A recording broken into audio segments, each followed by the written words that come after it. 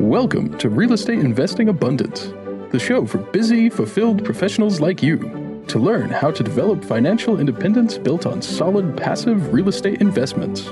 Now, here is your host, Dr. Alan Lomax. Hello, enlightened investors. Welcome back to the show. Delighted to be with you today as we are sharing the secrets of investing in the Smoky Mountains. Leslie Ann Morris, originally from California, began her Smoky Mountain investing journey while living in Los Angeles.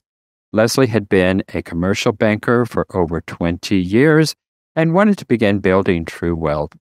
From the minute she closed on her first investment cabin, she knew she had made the right choice. The cabin was an overnight success. The cash flow she made from her first investment allowed her to quickly scale her portfolio, and today she has 10 short-term rentals. Leslie fell in love with Tennessee, and she moved there in 2020. Leslie, share with us a memorable experience that may have helped you to be who you are today. Sure, yeah.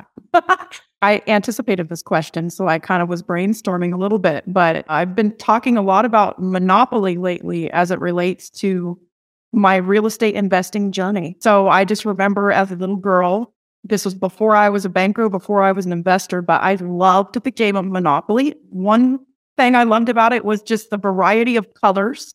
It's so fun and colorful. But then the other thing I loved about it was getting so many different monopolies in a row. And then every time somebody would land on them, they had to pay you rent. And it was like, and one of those moments. So, and I always had to be the banker. So I think those two things really lent themselves to me, having my career in banking. And then also to me, even in the Smokies, I have cabins next door to one another. I have one where I'm building next door to one I own, and that's in multiple spots. So kind of been a theme throughout my life. Yeah, cool. Well, Leslie, talk to us about creating a passive income stream and how it is that we find the who to get started in real estate investing. Yeah, I started this journey while working, your typical corporate job. And at that point in time, I was really hands-on, self-managing. And as that became more and more work, as I scaled the number of units that I owned, I realized that really wasn't a way to scale. I didn't know how I was going to 10x or even 100x what I was doing. So I came up with a strategy to form what I'm doing into a company. I have two companies, one's for property acquisition, one's for property management, that allowed me to become that passive investor. And that's really what I do a lot of speaking about today. Finding the who is so important. You really want to have a strategy so that you yourself aren't wearing all the hats, even though, that might mean that you make, a windfall of money in the short term, because as you're aware in short-term rentals, the margins are a lot better. So you can make money pretty quickly. But when you do hire a property manager, that cuts into your margins. So it's, just remembering that your time is valuable and making sure that you value your time above all else. Well, you started out in the Smoky Mountains of Eastern Tennessee while you were living in Los Angeles. Why did you select the Smoky Mountains? Yeah, it just happened kind of randomly. I knew nothing about Tennessee other than the fact that Justin Timberlake was from Tennessee. That is all I knew. But I had a true love affair for the cabin aesthetic. I had traveled all over the world. I say in a past life, I don't do that much traveling anymore. I travel a lot now to do public speaking and things like this. But I was originally looking at a different market, and I was not looking at short-term rentals. I was looking at long-term single family. And I had a deal that kind of just blew up overnight. The seller decided not to sell. So I went back to the drawing board and I started Googling, different things. I was looking at how to buy a property cash, just applying markets that had low price per square foot, so low barrier of entry to get into the market. Being in LA, it was really hard to buy property there. It was very expensive. So I knew I wasn't going to be doing it in California. And I came upon a list that Airbnb puts out each year. It's their top 5 markets based on performance for prior year. And just noticed, when I was doing the research, that 3 of those markets were all in Eastern Tennessee in a very small, particular area. So then I started to research from there. I went into the Bigger Pockets forums and started self-educating about all things short-term rental and Smoky Mountains. And then I kind of just went on Zillow and found that first cabin that I ended up buying. So it was very exciting. Well, what is the current market like in terms of short-term rental, particularly in the Smoky Mountain area? Still a good time to buy. I tell everyone. I deal with buyers out of state almost daily. I'm talking to somebody, or my team's talking to somebody. I think it is, people say, oh, is it saturated? Well, sure. That's all that market is known for. I mean, I would say that it's almost 100% tourism based there. So people are coming there for tourism, and the people that live and work there are in tourism. So with that, of course, that means, almost every property that's there is a short-term rental. Not all of them, but the majority. So you really need to think about, when you're getting into a market like that, where it's really regulation friendly, it is a vacation market, but you want to think about how to differentiate yourself and your strategy so that you stand out amongst, everyone else that's doing the same thing. So we talk a lot with investors about, making sure you buy a certain type of property where most of the tourists would be interested in it. Don't buy something that, is so unique that, you can do whatever strategy you want, but I just try to cater to the masses. I try to make sure that I have the, main amenities that people are searching for, which is like, a cabin, either in the beautiful wilderness or with some sort of mountain view, with a hot tub, with a pool table, with some sort of maybe special amenity. Like I have one that has like a foosball table, and then I had another one that's decked out with like whiskey barrels. It just gives you that like immersive experience when you're staying in. So I think that's just part of the importance of when you're looking at a market that is saturated, that you're differentiating yourself and standing out. So is that in the Gatlinburg, the Dollywood area? And yeah, we're in Gatlinburg, Sevierville, Pigeon Forge, and then there's a little lesser known area called Townsend, which is by the entrance to Cades Cove, if you're familiar with the park areas.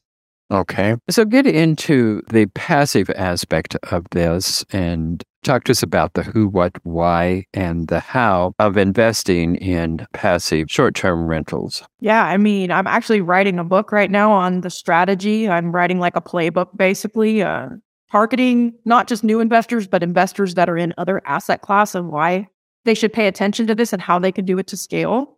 But I think some of those really early on important things are to, do your market research, find a market that works for you. And Smoky Mountains are not for everyone. You might be more interested maybe in a beach market or maybe even just a non-vacation market. It's, this is doable in all markets if you do it correctly. But in saying that, it's very important to have the who, so your team, you're going to need your lender, you're going to need your agent, you're going to need boots on the ground if you really do want to self-manage. Again, we don't recommend that. We recommend getting a knowledgeable property manager who's, doing, marketing, Google. We do a lot of Google pay-per-click. We're forming relationships with like the visitor bureaus and the different city ordinances that are around that are supporting the tourism industry and other small businesses. So you just want to find the right team that, knows their stuff, that's in that market, that are, proof is in the pudding. If they have the performance and the know-how, then that's really where you want to head with this passive strategy. So are there syndications available in this kind of investment? Yeah, I'm not doing anything like that today. I do get approached quite often to do some sort of joint venture or some sort of syndication. It could be on my timeline in the future. Currently it isn't, but I do know that there are other markets where people are exploring that sort of thing and doing it. I would say the strategy that I've come up with that allows, somebody to contact me and my companies, and we can help you acquire a property. We can help you then manage that property. And then if you ever want to sell it, we can help you sell the property. So it's really like a cradle to grave situation, and you hold all the ownership and get all the tax benefits. We really make it a hands-off experience. You're going to be required to work with your lender to get your lending and get your insurance set up, get your utilities set up. But we even have companies that we work with that can furnish them. Most of them will come turnkey, but sometimes that's not always the case. But yeah, there's a lot of different things that we're doing to really help people be passive in the business. Well, there is a saying in real estate that you make your money when you buy and collect it, of course, when you sell. But talk to us about the underwriting matrix. And how do you go about underwriting a property? Yeah, well, I have a pretty strong background in commercial underwriting, and it's funny because when I first got into this, I made a lot of emotional decisions. I wasn't doing credit underwriting. I just kind of said, the mortgage is X and I think I can make Y and cool, I'm going to give it a shot. Now I have some more strenuous, we don't apply any sort of cap rate or anything because these are single family homes, but I am looking at cash on cash and net operating income, really looking at the year one. Year one is so important because we're buying, depending on your strategy, everybody has a different strategy. Some are looking at market appreciation and exit, but I'm looking at a long-term buy and hold. So in that case, I am looking for ROI in year one, and I'm looking for a benchmark of 20%. I would say my early deals after I scaled and I started doing the underwriting a little more seriously, and realizing that, hey, this isn't just a hobby, this is my passion now. I realized that my early deals were upwards of 60% cash on cash. So I got in at an amazing time. But yeah, so basically just in a nutshell, I'll look at, what's the gross rent that I think it can make. And there's a lot of different ways to get gross rental numbers. One of the easiest ways is to just do a search as if you're the guest on Airbnb and look at what your competitors are charging. Now, keep in mind, some of them may be poorly managed. They may be undercharging. So ask an expert, someone like me who's been in the industry that owns the companies. And once you plug that number in, you can easily plug in all the expenses, things that you might not know about, utility numbers. You can definitely ask your agent or folks in that area. Maybe even the seller can give you the financial information on that. And then you come up with your net operating income. And you're taking a calculation based on that number coupled with your total year one cash out of pocket. So everything from your down payment, your closing costs, to any potential rehab or furniture you're going to need to buy, not your mortgage, just your cash out of your pocket. So that's kind of what I'm looking at today. I had a deal that I backed out of recently that, the property ended up having some foundational issues, unfortunately. That one would have been around 35% cash on cash. The one that I'm buying instead of that one is about 22%, I believe. So right in that sweet spot of where I look to target. And, net operating income wise on these properties, I'm looking anywhere from like 30 to 35 grand after everything's said and done for the year. So they're wise investments. And, because I have so many that I personally own in the market, at this point, it's just plug and play. Just repeat the strategy, if you will. What do your expenses typically run? Yeah, it depends on, how many people the cabin sleeps. It's quite low. I mean, Tennessee, so when you look at like real estate taxes, Tennessee is very low on taxes. But when I look at like your true like operating expenses, you're typically going to see your utilities. You're going to see, you got to do Wi-Fi. Guests will lose their mind if they don't get their Wi-Fi for their streaming. And then, depending if it's on a well or not, you might have some sort of maintenance cost with that well each month. I do have one that's got some issues with the well where we do have to truck in water, unfortunately. So that's a pretty large expense.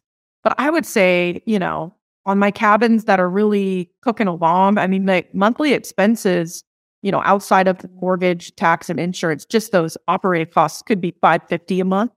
Then you're looking, based on what your interest rate is, based on how much you put down, that could really swing your mortgage payment. So, it really is so investor dependent. I get a lot of calls. I'm really active on Bigger Pockets and some other platforms where there's newer investors. And I get calls all the time like, okay, if I buy a cabin for $750,000, how much am I going to make?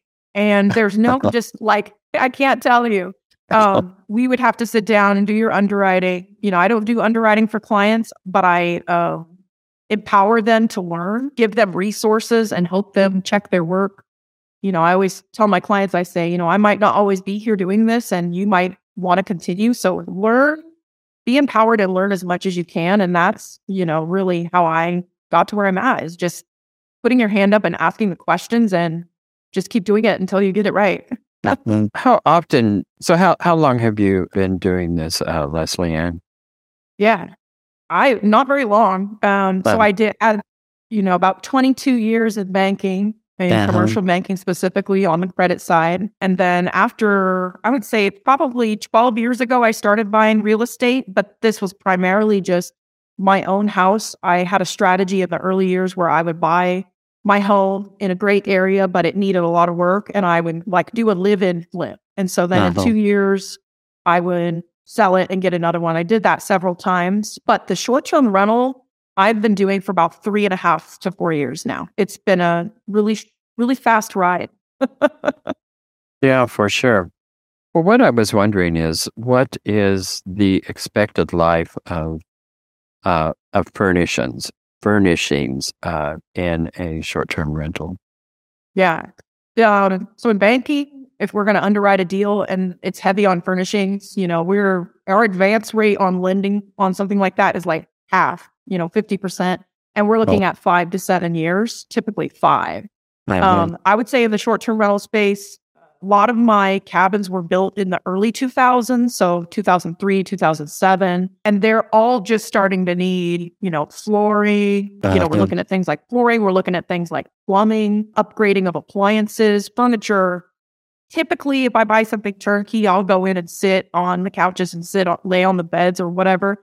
And if it's not comfortable, I'll replace it immediately. If I think it can get a year or two more life, I'll keep it. I don't try to buy like the top high end of the market, but I also don't go to like IKEA or somewhere to get the furniture. It's like happy medium of like quality furniture that you need to focus on. And so we've partnered with some local furniture companies that have those sorts of items that give us a discount because of our volume. But I would say 5 years. I'm in contract to buy another cabin right now that is a brand new build, 2022. And so in my underwriting for that cabin, I've kind of told myself I won't need to do any maintenance for 5 years. So something could go wrong, of course, you never know, but because it was just built, it's got a builder's warranty. I think I would be okay for 5 years. Well, real estate in general is a male-dominated industry. And you say that only about 31% of real estate investors are women. What are you doing to change that? Yeah, this is my mission. So I talk a lot with colleagues and mentors, and they're like, what's your goal with all this? Are you going to be happy when you have 25 cabins, when you have 50 cabins? What's your why? Is it for the money? And I thought long and hard about that. And I was like, gosh, it's really not. It's more like about the game of Monopoly. So then what's a better mission to kind of layer with that? So I just, I'm really active in some women's groups and been to some women's like real estate conferences. And everybody is just kind of astonished and shocked that there's not enough women. And one of the statistics says that 90% of all millionaires, multimillionaires, they're created out of real estate. And then that's a pretty big problem when we look at the flip side, when we say, only a third of those investors are women on the real estate side, but that's how all the money is being created. So, how do we fix that problem? There's a big disparity there. So what I've done, and I'm very early stages in this. I just want to create awareness about this being a strategy for women that you can be very successful in, as long as you put your hand up and you ask the right questions. So I'm doing a lot of focused talks and going into different conferences and being that woman's voice. I actually have quite a few coming up for 2023. So hopefully you all see me out there doing that. But yeah, just creating awareness, mentoring, coaching, and just trying to be that voice for other women that says, you can do it too. It's not just all men. Well, good for you, Leslie Ann. Well, tell us, Leslie Ann, what you have to offer specifically. You've alluded to some of the things you're doing, but tell us in detail here and let us know how it is we can get in touch with you. Sure, yeah. I'm really active on Instagram. My handle is at leslie.ann.morris. And then my website is leslieann.morris.com. And those two platforms will kind of launch you to everything else I'm involved in. But right now I am working on a book that would come out in 2023. I have another top secret project that will come out in 2023. It's very exciting. And then like my day-to-day business right now is helping investors that want to be passive in short-term rentals create and implement a strategy. And how we do that is, I do one-on-one calls about the Smoky Mountain market and make them feel comfortable with that. They could be brand new investors with, no lending pre-approval. So we're mentoring and coaching on, what to look for in a lender. In fact, we can refer you to a lender. And then once they get the pre-approval, hand-holding and making sure they're comfortable with their purchase and walking them through the entire thing. I do have clients that do decide that they don't want to be passive investors. They want to just get the experience and do the self-managing for themselves. I'm happy to help you do that. It isn't difficult. It's just time-consuming. And then, if you don't want to do that, then obviously we can manage that for you. My companies are called Invest in the Smoky Mountains. So investinsmokymountains.com. And then I own Josh's Cabin. And that's joshscabins.com. Or, if you're looking, if you own a cabin and you're looking for property management, it's join.joshscabins.com and join.joshscabinsmanagement.com. It's a little wordy. But you can get all this from my Instagram. And then Josh is on our guest side. So he is our super host with the most. And he is talking to the guests. He's dealing with the vendors. And everybody absolutely loves him. We run it like a concierge service. So it's a very fun business. Well, Leslie Ann, what has been your most difficult setback since you have gotten into the short-term rental industry? Oh, gosh. I think, you need to learn by doing. And so that means, sometimes learning is a lesson. And that means that maybe was potentially a negative thing that happened. I did buy in the Smoky Mountain market 2 houses in Pigeon Forge that I think I will sell in 2023. Now they are performing short-term rentals. They do make money. They're on the trolley stop. They're not on mountains. They don't look like cabins. They're just houses. So for me though, my strategy is so cabin focused. I mean, the brand is called Josh's Cabins. So in hindsight, I wish that I wouldn't have jumped into there and I would have just put the money elsewhere. So that was the learning lesson for me. I don't think it set me back. It just helped me understand, the value of everything I'm preaching today, right? Buy a cabin. People want tongue and groove, beautiful cabins. Yeah, they just have a certain ambiance that regular stick-built houses will just never have. It's right. It's kind of a different thing there. Are those the only 2 homes you have in Pigeon Forge? Yes. Yeah, and Pigeon Forge is itself not the most interesting place in the world. But anyway. It's fun, though. I mean, we do have cabins that are technically in Pigeon Forge that perform amazing. So, it's just all about learning your strategy and owning it as you go. And that's the beauty of life, constantly learning. Well, enlightened investors, thank you so much for being with us. Be sure to tune in with us next episode. And Leslie Ann, thanks for being with us today. Thanks for having me, Alan. I appreciate it. Thank you for tuning in to Real Estate Investing Abundance, brought to you by Steve Talker Capital, a company working for passionate professionals like you to develop financial independence built on solid, passive real estate investments. As part of our efforts to make the world a better place, Steve Talker Capital contributes to activities and organizations committed to better understand the equine. These endeavors attempt to enhance the human treatment of horses worldwide. Steve Talker Capital, working for a world where all creatures, great and small, flourish abundantly. For resources to develop your financial independence, connect with us at stevetalker.com.